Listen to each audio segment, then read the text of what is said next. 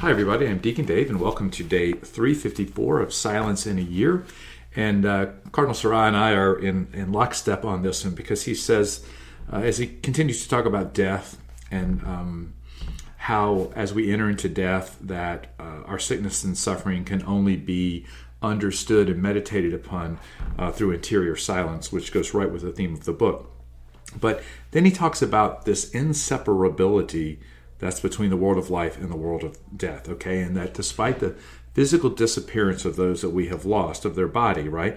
Our relations with those that have gone before us is indestructible, real, and tangible because their affection is deeply engraved on our hearts. Okay, so this is like so beautiful, right? That we're grieving because we've lost someone that we love deeply and who loved us, right? And that's where the grieving comes from. But that their affection is imprinted on our heart.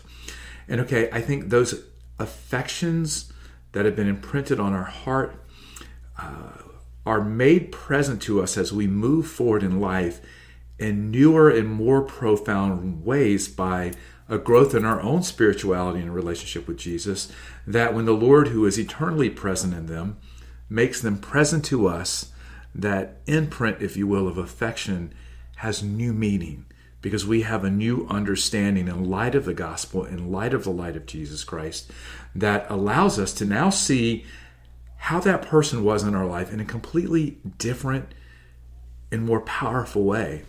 And I'm not sure I'm explaining this very well, but I will tell you in my own life, as I have grown in my relationship with Jesus, more has been revealed to me about the people who have gone before me and how the Lord has used them to draw me to Him.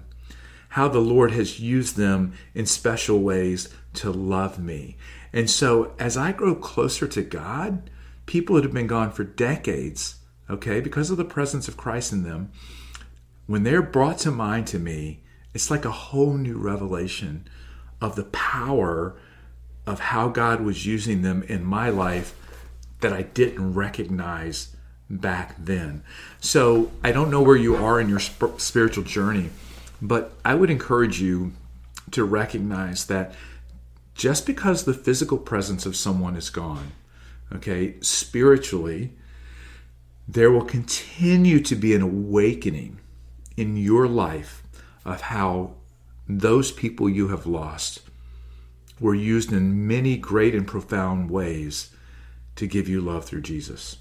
You will see the power of who they were, that affection that was imprinted on you, being manifested greater in your life as you grow closer to Jesus. And you'll realize what is happening because the Lord, He's the eternal now. He draws all things to Himself. He makes all things present. Okay, He doesn't deal in time. And the closer we get to Him, the more profound we see how those people who have loved us had an effect and have an effect on our life. How we can now look back on things that they did, okay, through the lens of Jesus and see them in a completely different way. We can see the power of God working where before we would not have seen Him. And so it's just something amazingly powerful. Like during the Eucharistic prayers, right? We always call to mind the dead. And so it's always one of the most special moments for me where I find myself lingering on those people that I have lost who have impacted my life and continue to in new and different ways. As the Eucharistic prayers go on, I'm still praying for those people. I'm still lifting them up. Incredibly powerful stuff. I'd encourage you to do the same thing.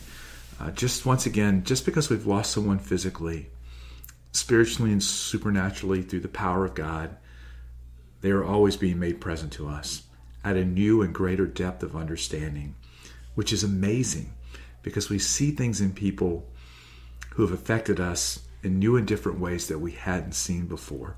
Thanks be to God. And may Almighty God bless you in the name of the Father, and of the Son, and of the Holy Spirit. Amen. See you.